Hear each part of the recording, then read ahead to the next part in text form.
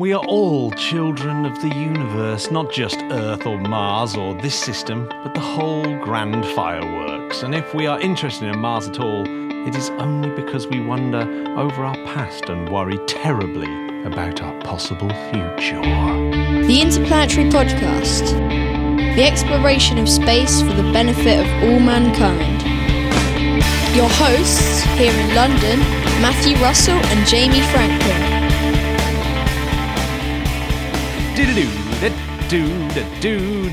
Oh yeah, baby. Ray Bradbury. Yes, Ray Bradbury of Mars and the Mind of Man. 1973. No, What that's a year. What an unbelievable year that was. Is that before you were born? Yeah. And after I was born? You were in the, what were you, 59, 58, 59? 73 represents the first year in a long time since man had not been on the moon. Ooh. And we haven't been since 1973. Since 1972, in fact, we haven't been on the moon. When's your prediction, Matt, and when we'll be back? You're good at predictions. I don't see a human being setting foot on the moon before 2030. What about a non-human being? Well, tardigrades, yeah. I see them being on the moon quite soon.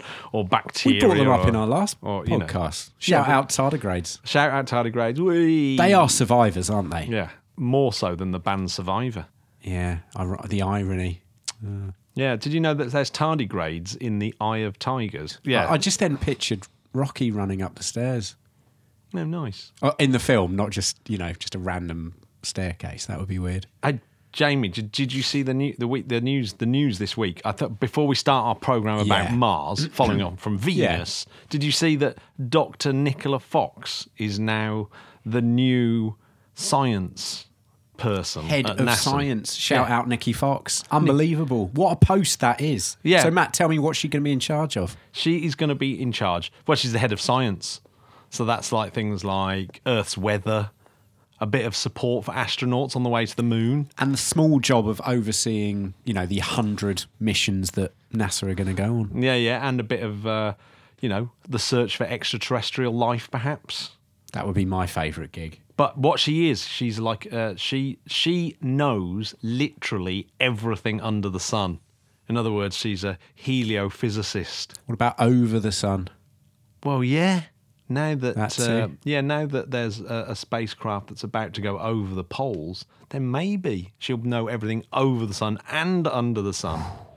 Damn. But what I thought was really cool is that the new head of science, and you can tell just about by her accent, is actually English. Get out of town. No, she's actually English. So NASA's new head of science is from Hitchin.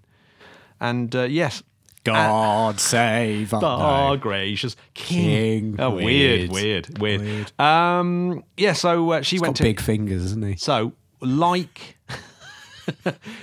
Helen Sharman, who I've interviewed in this very room. With who?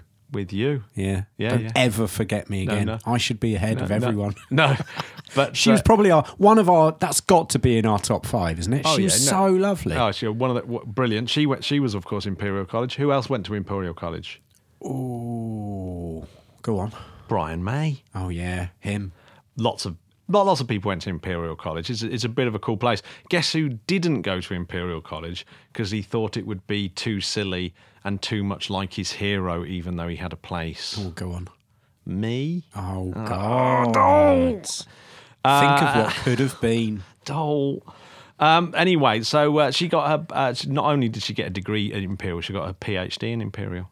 So, yeah. And she also studied at the University of Surrey. So she's lived in Guildford, along where I currently live right now. She really is stalking you. So yes, in some way, she's kind of reverse stalking me in time. If we were somehow separated by some kind Nikki, of if you're listening weird to time this, and alternate universe. We don't really think you're stalking, Matt. But anyway, well done. Well, that's congratulations. That's such cool news. Not that the fact that she's English, of course, that's got nothing to do with it. But congratulations, Dr. Nikki Fox. Unbelievable. So anyway, Jamie, Mars. Oh, the red planet. Tell me about it. Tell me about Mars. I mean, what would you like to know? I would want to know, what is it about Mars that fires up the human imagination? That's a big question, isn't it? That is a big question. Do you think it's like when we looked up in the night sky and there's like one of the brightest objects? Yeah. And That is a distinctly different colour It from is the very other stars. distinctly different. I mean, even though there's Betelgeuse and a few other reddishy tinged stars, Yeah. Mars is pretty bright, isn't it? It is bright. And it's absolutely obviously like red. Yeah. Yeah. I think that's a big part of it. So it must have fascinated, and it moves around in a very weird way. It has retrograde kind of like movement and stuff. So that must have been surprising for our ancestors. So Absolutely. Mars as always must have been super fascinating. Oh, by the way, did you see Venus and Jupiter almost touching each other in the night sky this week? Absolutely amazing. What a week Yeah, that was for J and V. For J and V, yeah. One's about 100 million miles away and the other is about 500 million miles away at the moment. It's quite far. It's quite far. You couldn't just pop in, could you? No. Did you get your telescope out? I didn't get my telescope out. I just enjoyed it for its pure natural Just for what it glory was. as it was. Yeah, Yeah. it was very bright and very, very cool. Well, but what's- Mars was up there as well. Mars is up in the night sky. Well, you said something there that's quite interesting because you said it's very bright and very cool. The conditions you need, bright as in bright, clear skies, and very cool. That's how you could see it. Oh, I see. That's the conditions to needed to see it. Needed to see it, and then you thought it was very bright. No, I thought you were then going to say that's the sort of conditions you could have on a planet that would be good for life. OMG. OMG. So maybe that's another reason why Mars has kind of been a point of fascination. I reckon so. Is that people have thought, oh my God, what if there's other humans living on Mars, or you've something like a human living on Mars? Well, you've touched upon something there because I know that last time we went back to how much goes back to science fiction as well, and the books that were written about, Martians and the fascination in Hollywood's obsession with Mars and Well, it's not science that long ago that people thought that they could see canals on Mars. Yeah. And it turned out, obviously, just to be the veins in their eyes. Yes. But it's like, or that's what they think. But it's not that long ago since the Viking mission sort of went, oh no, there is no canals. There's nothing really. It's actually the disappointment of those early spacecraft that went out. But Matt, we'll get onto this later because Yes, we there will. almost certainly was water on Mars. Oh, absolutely. Well, so do you want to hear about how Mars formed? Let's Jen? have a rundown. So this is the rundown. This is the very quick run through of Mars formation. 4.5 billion years ago or thereabouts. So that's the formation of the solar system. And we think that Mars started forming at the beginning of the solar system. That sounds like a stupid sentence because you think, well, of course Mars was formed at the beginning of the solar system. But it may not have been. But not all of them were. It may not have been because it may have been captured. It might be a rogue planet that's been captured by our solar system. Very unlikely, though. I think that's a pretty unlikely scenario. But it could have been.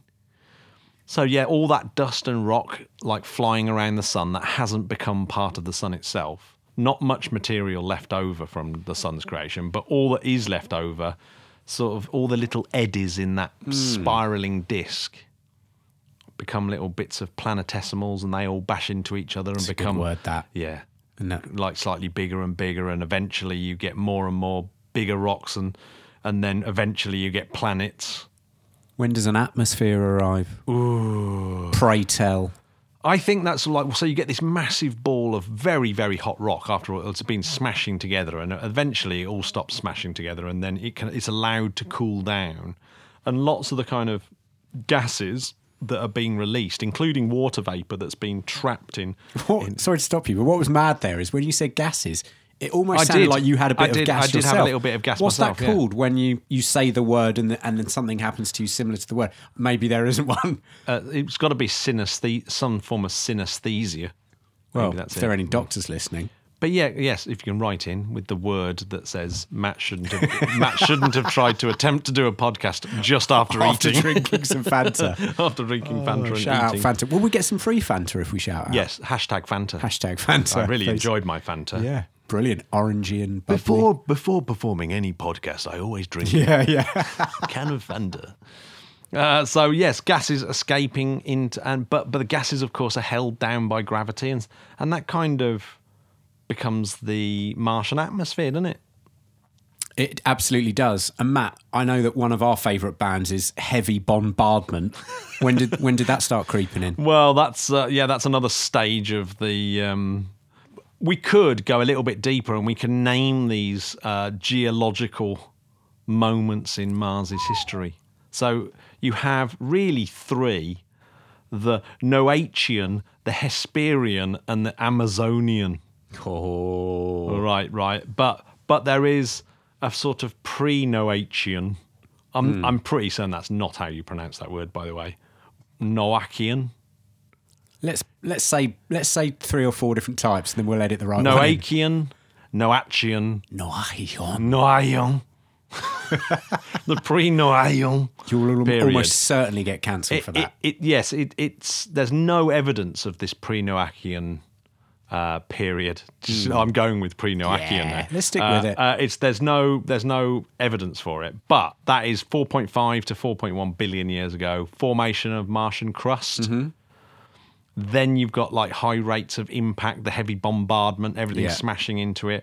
Very violent time. Yeah, that's the creation of the northern lowlands, or the Vastilas Borealis, as it's known. Wasn't that a Dire Straits song, the Northern Lowlands? Something like that? Or no, isn't it Bob Dylan? Oh, yeah, maybe. And then Southern Highlands.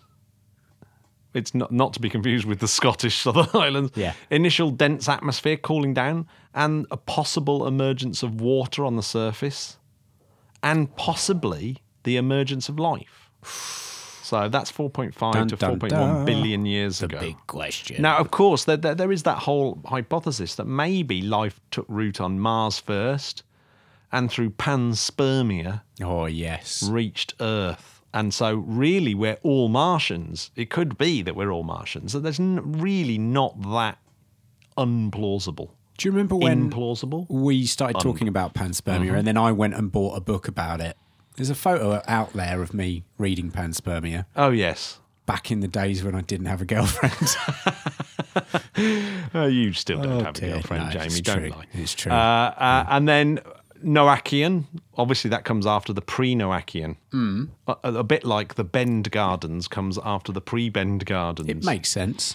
So that's named after the Noachis Terra, or the Noachis Terra. And that is where you get your heavy bombardment, asteroids and comets. So that is like this crazy time in the solar system where one of the big planets is moving around and disturbing the comets in the out there and creating havoc, basically, and everything coming in and crashing in. Yeah. And so we're not a great period but actually I suppose it is a great period because lots of that is bringing water and lots of new chemicals and things like that down onto the surface. Are you saying that you can't make an omelette without breaking some Mars rocks? Yeah, do you know Something what? like It's a that. very, very apt. Yeah. Very, very apt, that. Creation of Hellas, Isidus, and Argyra basins, large-scale volcanic activity. So, like Mars is like going completely mental. I like the way you said like you've got the whole kind of volcanic thing going on, but the tragedy of Mars's history at this point in the Noachian period is the magnetic field shutdown. The GMFSD. If you want to initialize it, Well, it's been a while since we've done it. yeah, I'd like to bring it is a back. GMFSD, the global magnetic field shutdown. It's a mouthful, but one I like. Yeah, so those habitable environments, if there were any, are getting smaller and smaller. Then we move into the Hesperian period, which is 3.7 to 2.9 billion years ago, and that's named after Hesperia Planum. And there's the whole lowering of impacts is happening now. So the solar system is calming down somewhat.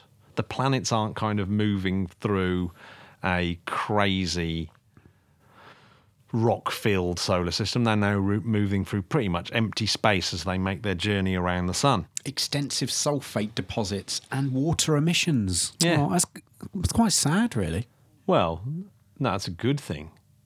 Oh, come on. Have you smelt sulfur? Yeah, but maybe Mars was the stinky planet. I think we have to rename it.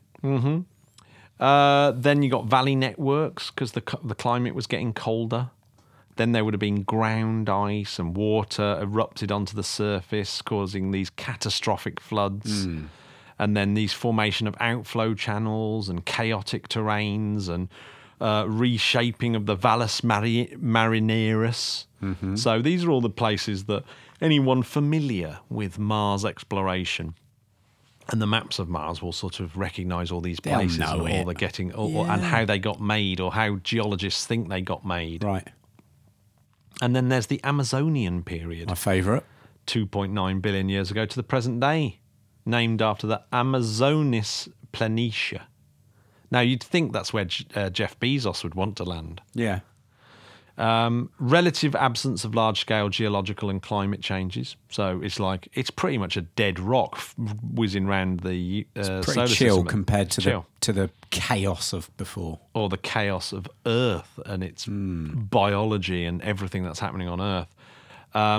Dry and arid surface, maybe some short-lived warmer, wetter conditions, but pretty rubbish.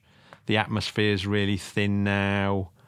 Maybe the polar ice caps get a little bit of melting, but probably not too much. A little bit of extensive resurfacing of the northern lowlands. But there is still some big volcanoes. Pretty big. What's the biggest volcano in the solar system, Jamie? Olympus Mount? Olympus Mons. Is that right? Olympus Mons. Mons. Olympus Mons. So yeah, and then so that's all that kind of stuff is happening in this final period, the Amazonian How period. many Mount Everests is Olympus Mons? It's quite a lot, isn't it? Quite a lot. I can't remember off the top of my head. All I remember is the base of Olympus Mons is the size of France. I always imagine that we'd have a producer that we could just say, "Can you just look that up?" Well, I mean, And then they'll we tell kind of do us. it. I mean, we've Just got look it like up ourselves. OK Google. Probably don't need to employ someone for that. It has a very different story to Earth. But how do we know all this stuff? Well, I'd like to know. How do we know all this stuff, Jamie? Do you think it's through Google. Through Google? Yeah. Two shout-outs to Google. How ace is it to be a scientist? Like, ever since science began, all you had to do was just go, OK, Google, and it would tell you the answer. So Yeah. I think that's how Isaac Newton did it. It's basically what he did. He just went, OK, Google, Yeah. what is gravity? Exactly. Everyone talks about the apple. That's rubbish. According to Wikipedia, in physics, gravity is a fundamental interaction which causes mutual attraction between all things with mass or energy. Oh dear. So you see, that's what becomes of you if you keep saying, OK, Google. It's off again. OK, Google, how tall is Olympus Mons? According to Mars Exploration, Multimedia, Olympus Mons is a shield volcano 624 kilometers in diameter, 25 kilometers high, and is rimmed by a 6 kilometers high scar. 25 kilometres high. That's high. That is high, isn't it? Yeah. That's higher than Kanye right now. What do you think the first attempted Mars flyby, what year do you reckon that is? Attempted Mars flyby. I'm going to say 63. Ooh, 62. Oh, come on. So 62, yeah. Sputnik 22 and Mars 1 and Sputnik 24. They all tried to go past Mars, all failed. Damn it. Because they lost contact. Contact lost. Contact lost. But there's been loads of Mariners and Cosmos and Mars 2s. And of course, in 1975, the Viking missions, Mars Orbiter and Lander in 1975 and Viking 2 also in 1975, the day before my birthday. So that is, amazing. The Vikings are still one of the greatest things that have ever left and gone off. And then you've got the Mars Orbiter, 2001 Mars Odyssey. What do you think that's named after? Oh, wow. It's quite a cool one, isn't it? It's Mars pretty cool. Orbiter. Yeah. Mars Express, of course. Then the Spirit rover, then the Opportunity rover. Those first two genius little rovers in 2003. The Mars Reconnaissance Orbiter, the Phoenix with the Mars Scout lander, and then Phobos Grunt. I mean, didn't get that's anywhere. great, isn't it? Unfortunately, disaster. And of course, Curiosity, Yep. 2011. The Indians managed to get a Mars orbiter out there. There's the Maven mission. InSight, which recently got finished its mission. That was 2018. And of course, that's a lander that's trying to be measuring geological activity like earthquakes and things like that on Mars. So loads of science with that. United Arab Emirates even got Hope. Chinese got the Tianwen, and of course one of my favourite missions ever is Perseverance. Beautiful. Perseverance, and we watched it on the Discord, and everyone watched the landing on the Discord. And can you remember, Jamie, that there was a secret message written in the parachute? I do remember that, but I don't remember what the message was. It was something like he who dares, dare to dare, or dare mighty things. Lovely. Dare mighty things. So that is one of the coolest little Easter eggs, because they knew they had some cameras on the landing, and that people would see the parachute open up, and it's written in binary code, the orange and between Amazing. The orange and the white. And it took about an hour after the photo was released for some clever guy to work out what the binary code meant. Girl. It was a guy. Oh. Yeah, he posted. Dare mighty things. Brilliant. But still, one of my favourite things is the parachute material is made by like a really small company based in Tiverton in Devon. Oh, there we go. Yeah, and they made this very, very high velocity nylon for the parachutes, because they've got to open up at ridiculous speeds.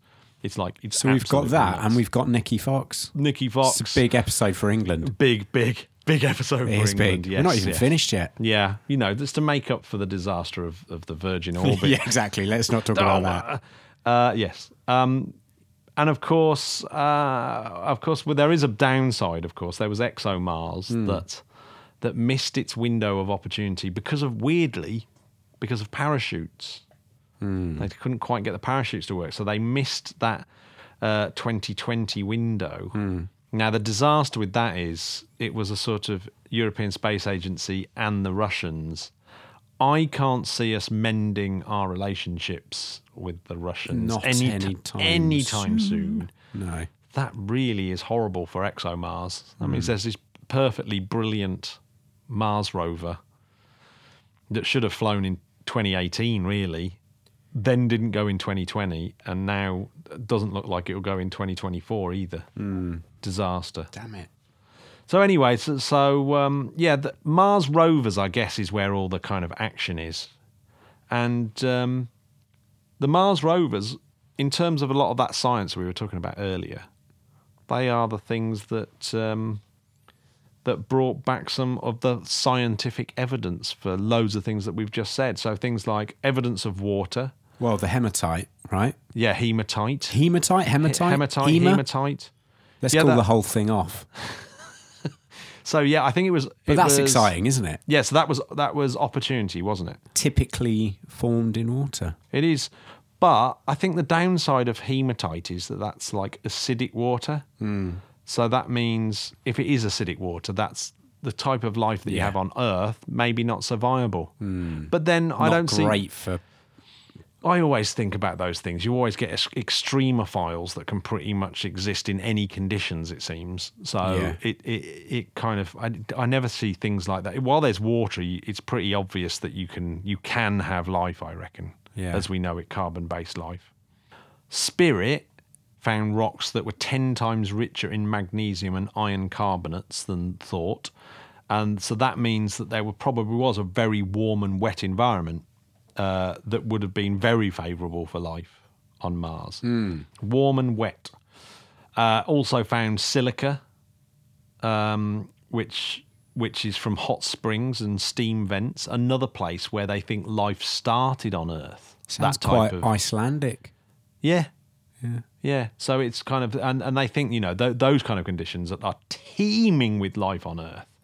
So that's like, that's pretty strong. That's a strong bit of evidence. Opportunity found bright coloured veins in gypsum rocks. Again, more evidence of flowing water on the surface of Mars. Clay minerals, again, more evidence that the conditions were favourable for microbial life. And lots and lots of impact craters were studied. Opportunity managed to get to 100 impact craters. That's a lot, isn't it? Yeah. I mean, Opportunity was just unreal. Matt, you could say that Opportunity had perseverance. Nice. Do you like that segue? I do like that segue. Perseverance, of course, is Opportunity's slightly more capable sister, brother.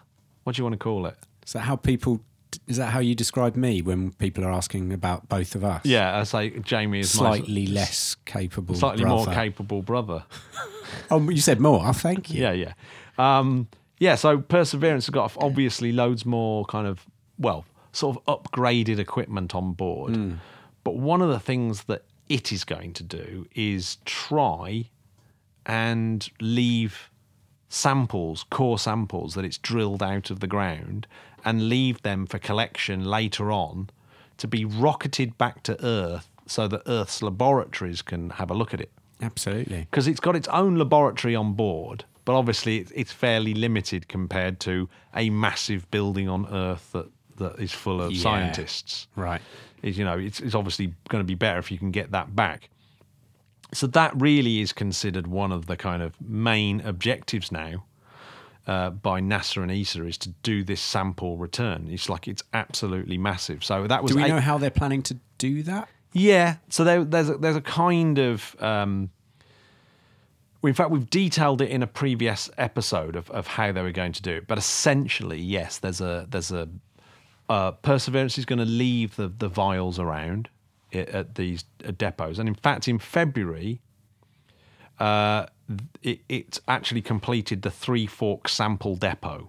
So it's this place where it's actually created a place where this a Mars landing vehicle can go land and collect these samples, and then that will then collect a bunch of samples, put them in a little rocket.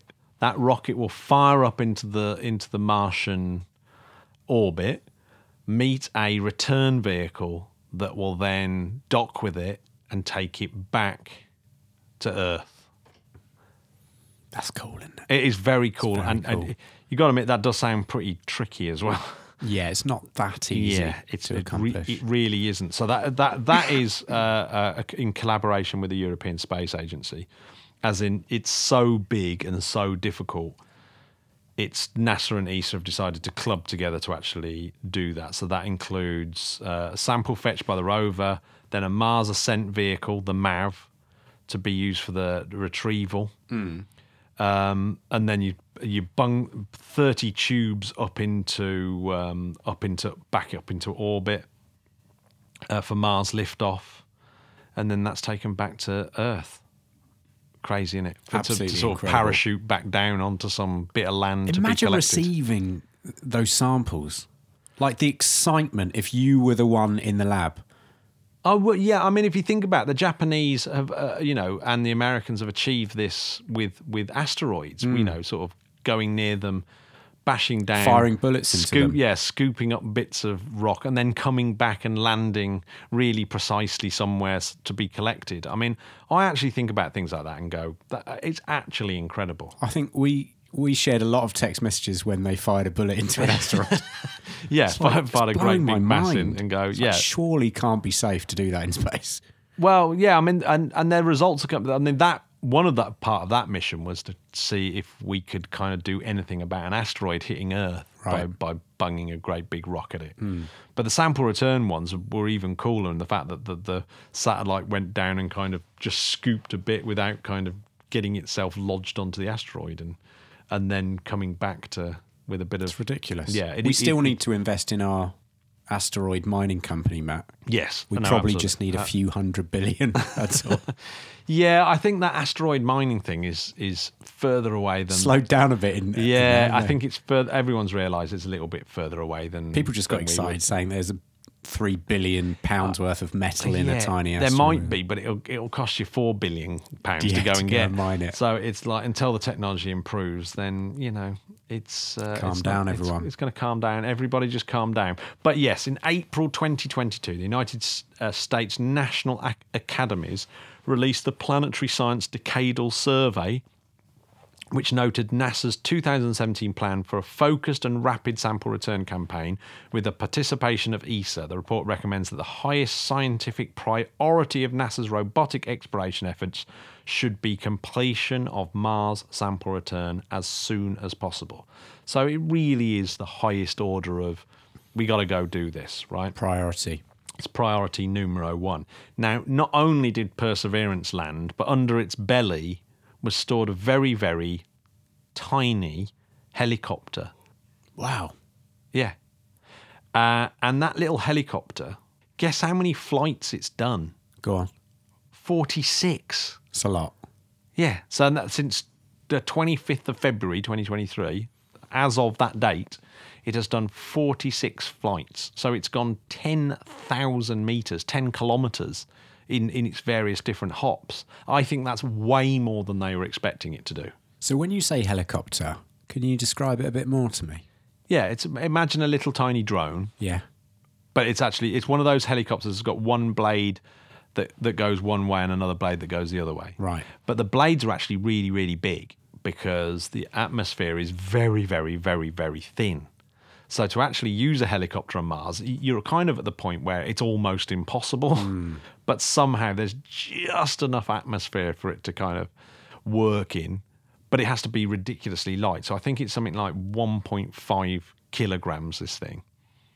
And obviously that contains the motor, contains all the scientific instruments, it contains the battery, it's got the solar panels. It's got to be so light. Yeah, to get it up. and this thing also had to sort of fold down underneath the Perseverance rover, and yes, there's a freaking helicopter on cool. Mars, and that it's ridiculous. So the highest altitude it's achieved so far is 14 meters, so that's 46 feet for those working in imperial measurements. Mm-hmm. It can go about 6 meters a second. That's 13 miles an hour. So like that's a sort of reasonably paced cyclist kind of speed. Yeah, not bad, not bad. The total flight time for the 46 flights has been 79 minutes. Do you want that in seconds, Matt? Do it. I can do it for you if you want. Yeah, go on. 4,765. Nice. Not even reading that. You just did it in your head. It's quite special, isn't it? I actually think the most incredible thing is its longest flight so far is about 700 metres. That's just a little short of half a mile. And he did that in 161 seconds. Yeah.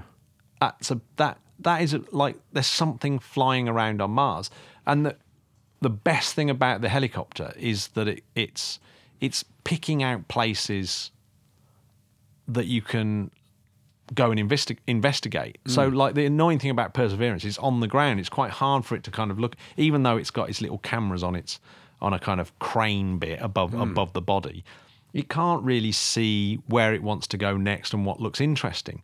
Whereas this helicopter can sort of fly around and go, oh, that looks pretty interesting. There's no camera on it, is there? On the helicopter? On the helicopter. Yeah, there is. Is there video footage of this thing? Of course there is. What? Yeah, there's not only is there video footage on the camera, but there's also video footage from Perseverance as well, looking at... Oh, Perseverance I've seen, but I don't know if I've seen any from the the copter. How have I missed that? I don't know. Because I've been writing music and not doing the podcast. Wow. But yeah. So cool. It can go and look for these different... different places all around. So it's, without a doubt, one of the coolest things ever. Isn't it funny? In my mind, I imagine someone in NASA HQ just very geekily operating that drone helicopter on like a PS5 remote. I'm sure it's not that though. Well, no, I mean, of course, that's the thing. It takes minutes and minutes and minutes. So all of its flights, it has to do itself. So you sort of say, the ground will sort of send it a message saying, we want you to do this flight. But the helicopter itself has to make all its own decisions as it's flying. So that's, one of the cool technologies of it. Very cool. So in fact, it's ingenious. In fact, the helicopter itself is called Ingenuity. Well, there you go. Ingenuity. And of course, it's the first ever object that has flown on another planet. Yeah, it should be celebrated. Amazing. Yeah, I mean, it's what a legendary piece of equipment that is. What do you think, if they build another rover, what do you think it should be called? We've had Opportunity and we've had Perseverance. What do you think would be next? We've had Franklin, haven't we? Yeah, well, Franklin... Not on Mars, but... No, Franklin is the one that's supposed to go to Mars, but is just boxed up because of the Russians. Which is a bit gutting for you, I have to say. Cheers, Vlad. You've been literally stitched up there. Yeah, I mean... I can't believe the podcast was so popular at one point that they named the Mars rover after you. I know, and then they stopped when I guess they thought that when they were going to build a better one, they were going to call it the Russell. Yeah, I mean, it's inevitable, isn't it? Mm-hmm. Now, what do you think the next one would be called? If NASA had another rover, what would you think it would be called? I posted on Instagram what I thought it would be called. And what did you think? I think it would be called Endurance. Endurance. Because they're all supposed to represent kind of things that say something about humans. I would say Tenacity.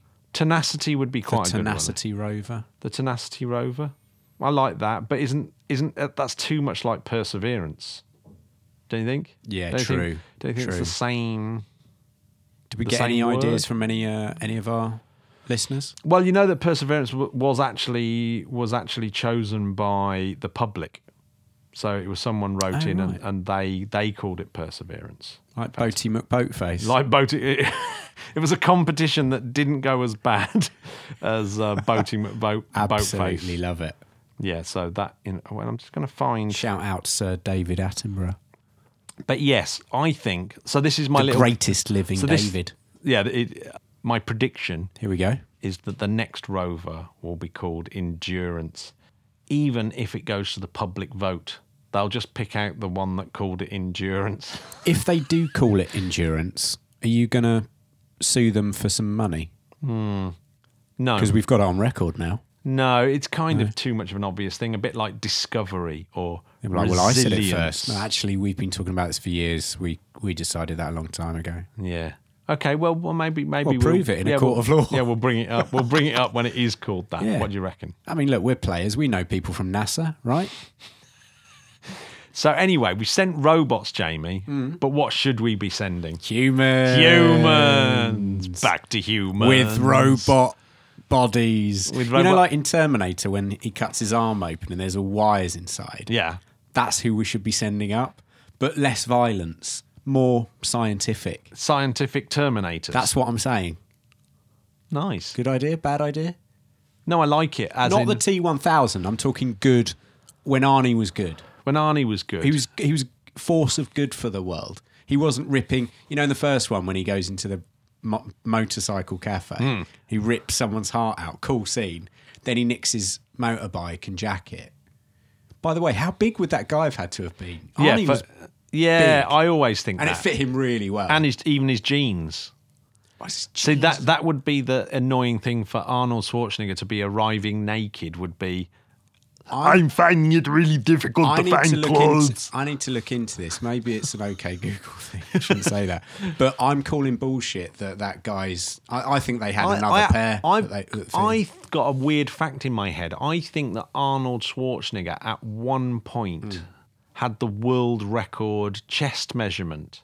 Really? Yeah, it's something ridiculous. So I think I'm calling you. I think you might be right on that. For Arnie to find any clothes that fit him during the filming of Terminator, I think would have been difficult. I think they had to get his own clothing. Well, it was proved in the film Twins with Danny DeVito, where, if you remember, he tries on someone's shirt and then he flexes his arm.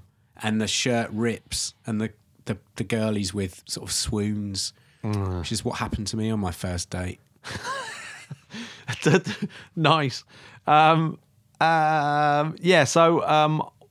Jamie, what are the...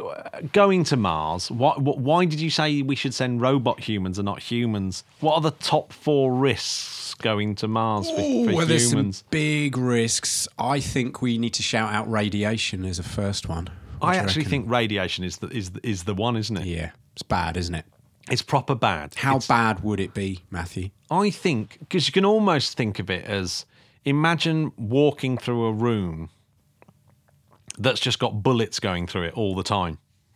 Yeah. And the bullets are, they're very small, but they're still there. So basically space isn't empty at all. It's got very fast bullets of protons and maybe even bigger parts of atoms as well as that, and like flying around. Can't be good for you at very high speeds. They say that in space no one can hear you scream, but you'd hear me. Yeah, so if that happened to me. The thing about it is you don't feel it as the proton goes through you because it's too tiny, but it can do things like smash into your DNA. It can like ruin structures like your eyeballs and stuff like that. And so eventually... It's really snidey, isn't it? It's kind of like... It's gross. Basically, you're sort of being turned into a sieve. And you're bound to get cancer, cardiovascular disease. And the worst thing is he does to your brain as well. So it's like there's these weird things where maybe your brain function and you start to get mental health problems because you're basically being bombarded by micro bullets all the time. There's better ways to die, isn't there? There is what better would your ways preference to die. be? For the... just for your own death. For my own death, would my spacecraft to be hit by an alien laser? It does. It sounds quick. No, like so. Cool way to go, though, isn't it? Like, how did Matt die? Oh, he was alien trying. Yeah, he was trying to fire a rocket down a small hole in the Death Star, and Darth Vader blew his X-wing up. And you That's were already a far cooler way to die. You were already pretty good at it because you were used to shooting womp rats. Right? Yeah, I was really good at womp rats on my home planet. God. So that's a cooler way to die. It's pretty cool. It is a cooler way to die.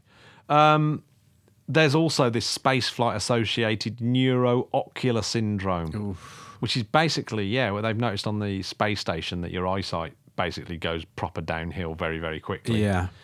There's behavioural health and performance. So as you're stuck in a tin can with a couple of people for months on end, disaster. You just go mental. And of course, you got to take loads of food and nutrition. Like Mars, there's nothing on Mars and there's nothing in your spaceship. It's like, how do you get around that? Yeah. Which is why I don't see anyone being on Mars until way past the 2050s. And the worst thing about that is starting to get into dicey territory about whether I'm ever going to see it or not. Yeah. You'll be all right for you, Jamie, because you're still young and sprightly, despite that wish. grey in your beard. I know. Yeah, I paint that on. Trying to like look me. more like you. Yeah, it's pushing it, isn't it? And despite the positive chat from other psychopaths like Musk. I just think, it's a long way off, because you can't.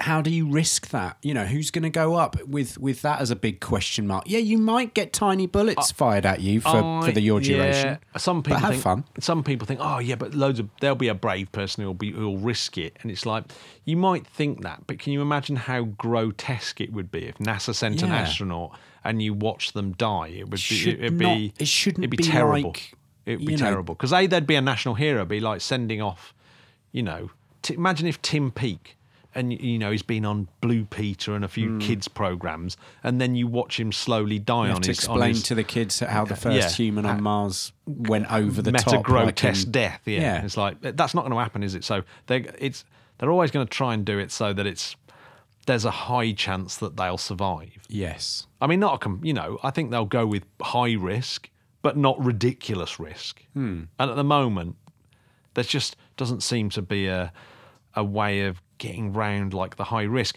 We have talked before on the show about this opposition versus conjunction flight, about, do you go to Mars directly and then stay on Mars until Mars is near Earth and then hop off and go back to Earth again? Because there's only certain windows that you can get to Mars. 6 monthly, or am I thinking? No, they're a couple of years. Every couple of years. So this is, and as Mars sort of comes back round, and you can sort of take off and land on Mars, and then you've got to wait on Mars for ages and then come back off it. And normally that's kind of like a 3-year disaster. Yeah, it sounds a long time. 3 years is a long time, and it's bombarded. like 8 months in space, a year and a half on the planet, and then another 8 months in space. It's like, that is a long time to be in hell, basically. Yeah. So, like, the chances of your mental health being okay is like pretty slim. Right. Yeah. Then there's the conjunction one. The opposition one is the one where you sort of go via Venus. Yes. So you can sort of use Venus as a slingshot on the way there or on the way back, and that basically shortens your journey a little bit, because you're just using a giant planet, and it's by how much? What would the rough ETA be there? I think it's like 270 days shorter mission. I'll take it. And not only that, you get the chance to do a little bit of science around Venus. So you get 2 planets, bang for your buck. I think that's way more ideal somehow. It's economical. It is really economical. And there's lots of other architecture, and on the podcast we have gone through the different Zubrin architecture or the SpaceX architecture of getting to Mars. But I think the NASA one of going via Venus, I think, is the most feasible. But there was a bit of news this month about NASA partnering up with the US Defense Advanced Research Projects Agency, or DARPA, as you know it. Yep. And they're working on thermonuclear rocket engines, nuclear thermal rocket engines in space. Show-offs. Now, although they have less thrust, they're far more efficient, so you don't have to take so much fuel, and you can just keep blasting them. So actually, even though they've got less thrust, they've got more delta V, so you can get to places quicker, like Mars. So the development of nuclear rocket engines really might be the game changer for a trip to Mars. Because if you can cut it from 7 months down to, say, 3 months, that's a big deal, I reckon. It is a big deal. That might be a paradigm shift. Yeah. That might be the game changer. Well, we could be there in May if we left now. Yeah. So. Yeah. So, but it's not very likely. It still feels very far off. That it feels let like me down gently. Yeah, I think it's going to take some time for them to develop nuclear rocket engines. But I actually think that's probably the only way we're really going to get in a position where we can go to Mars. We're standing on the shoulders of giants. Don't forget that, Matthew. We are standing on the shoulders of giants. And they did actually, the Russians and the Americans were developing nuclear rocket engines back in the 60s and 70s. And it was going to be part of like the space shuttle architecture at one point. You would have the space shuttle getting stuff up into space, and then nuclear rockets transporting things around the solar system. Brilliant. Never kind of panned out that way, and they kind of abandoned that technology. But now they're going back to that technology. If we'd stayed along that path, who knows where we would be right now. But Matt Damon knows. Matt Damon does know. Grew potatoes up there. You grow potatoes up there. You try and stretch out your He ran food out as of, long. how heartbreaking was it when he ran out of ketchup? That's the moment for me. Is it? I was like, whatever else happens, be heartbreaking, wouldn't it? No condiments. I love a condiment. Well, without condiments, I was going to do a very silly joke then, but I'm not going to. I think you should. No, I was going to do without condiments, then the world population would go up. Right. Oh, okay. See what I did? Yeah, But yeah. I'm going to edit that one out. Yeah. Arthur, keep it in. Keep it in. Jamie, so we've kind of come to the end of our journey to Mars. We've talked about how Mars formed. We've talked about a lot. We've talked about like how Mars rovers have We've talked about revolutionised the science. through the ages. How Ingenuity, the helicopter, has been like unbelievably successful. That mankind is flying a helicopter on the Martian planet. I think even 10 years ago that would have seemed ridiculous. Yeah, it's pretty cool. So maybe like a trip to Mars won't be that ridiculous. We would have I would have Definitely not. poo-pooed a helicopter on Mars 10 years ago. You'll get kicked out for that. That's a £50 fine. So, yeah, thanks very much for joining me again, Jamie. Absolute on this, pleasure as always. I'm really enjoying And we're this. going to get further away from Earth soon. Yeah. We're going to not stop talking about Venus. We're going to stop talking about Mars and head out into the rest of the solar system Ooh. for our space exploration. Finally, because I'm bored of this planet. I'm bored of this planet. I'm bored of the rocky ones. Yeah. Let's just get out into some exciting planets out there. Exactly. Third rock from the sun. So passé. Where would you go, Matt, if you could? In the solar system. In the solar system? Yeah, you could go for a day, chill out, take some photos, and then come back. I would go to one of Jupiter's icy moons. Oh, Yeah? you're just trying to flirt with me, aren't Yeah, you? I Because am. you know about my obsession with I Europa. do know, and I might have some exciting news about Juice. Stop it. Yeah, but I'll keep you informed on. Are you that. going to say the 10-mile sheet of ice on the top is actually 10 centimetres and Yeah. they can drill through it We- to and- find waliens? yeah. And they're sending you, Jamie. I've got your spacesuit ready and everything. This is huge news. Actually, if you think it's difficult to get to Mars, I think you'll find it's going to be very difficult to get a human out to the Jupiter's icy moons. Oh my God. Can you imagine? Imagine me up there. And the radiation near Jupiter's really quite horrible as well. It's pretty horrid, isn't it? Cool way to go, though, Oh my God, that is you it? died of radiation on Europa. I'd love that on a gravestone. Yeah, yeah. Here lies Jamie Franklin, died observing the biggest storm in the solar system. Glory. Got a black eye observing the red eye. That's a T-shirt. Yeah, got the red eye flight. Matt, if people have enjoyed this podcast, I assume that there's a way that they can support the podcast a bit more. You can join us on the Discord. You can just join Patreon. That's interplanetary that's patreon.com/interplanetary. I heard that the Discord for the Interplanetary podcast is where it's at. It is where that it's true? at. We talk about books, we talk about science fiction, we talk about just general space news and little banter and stuff. And we've also got lots of AI stuff going on in there as well, because we love a bit of Midjourney and we love a bit of ChatGPT. Oh, big time. Absolutely. We should do something about ChatGPT and Mars, shouldn't we? Like maybe we can put in like, show me Mars, create an image of Mars in 3,000 years with human population living on there. It's funny you should say that. Oh my God, you haven't done it already. No, I got ChatGPT to write me a song about Mars. And do you know what's really cool about it? Go on. For some reason, it put the name of rovers in the verses. Check this out. Beyond the sky, beyond the stars, a new frontier await our scars. We've gazed at Mars from Earth below with curiosity and the thirst to know. The journey to the red planet, a quest for knowledge, a new adventure. We'll persevere. We'll conquer fears. With every step, we'll get closer. With every mission, we learn and grow. Our technology expanding in scope. The rovers roam, the landers touch down, discovering secrets yet to be found. I feel a bit lightheaded. Have I just signed you as an artist singing songs about Mars? The journey to the red planet, a quest for knowledge, a new adventure. It's not. There's not going to be room for a second album. I'm sorry. So damn it. Do you want to hear the outro? Yes, please. With every step, we'll reach new heights. With every dream, we'll spread our wings and fly. We are the explorers. We are the brave. Our journey to Mars will pave the way. Drop the mic.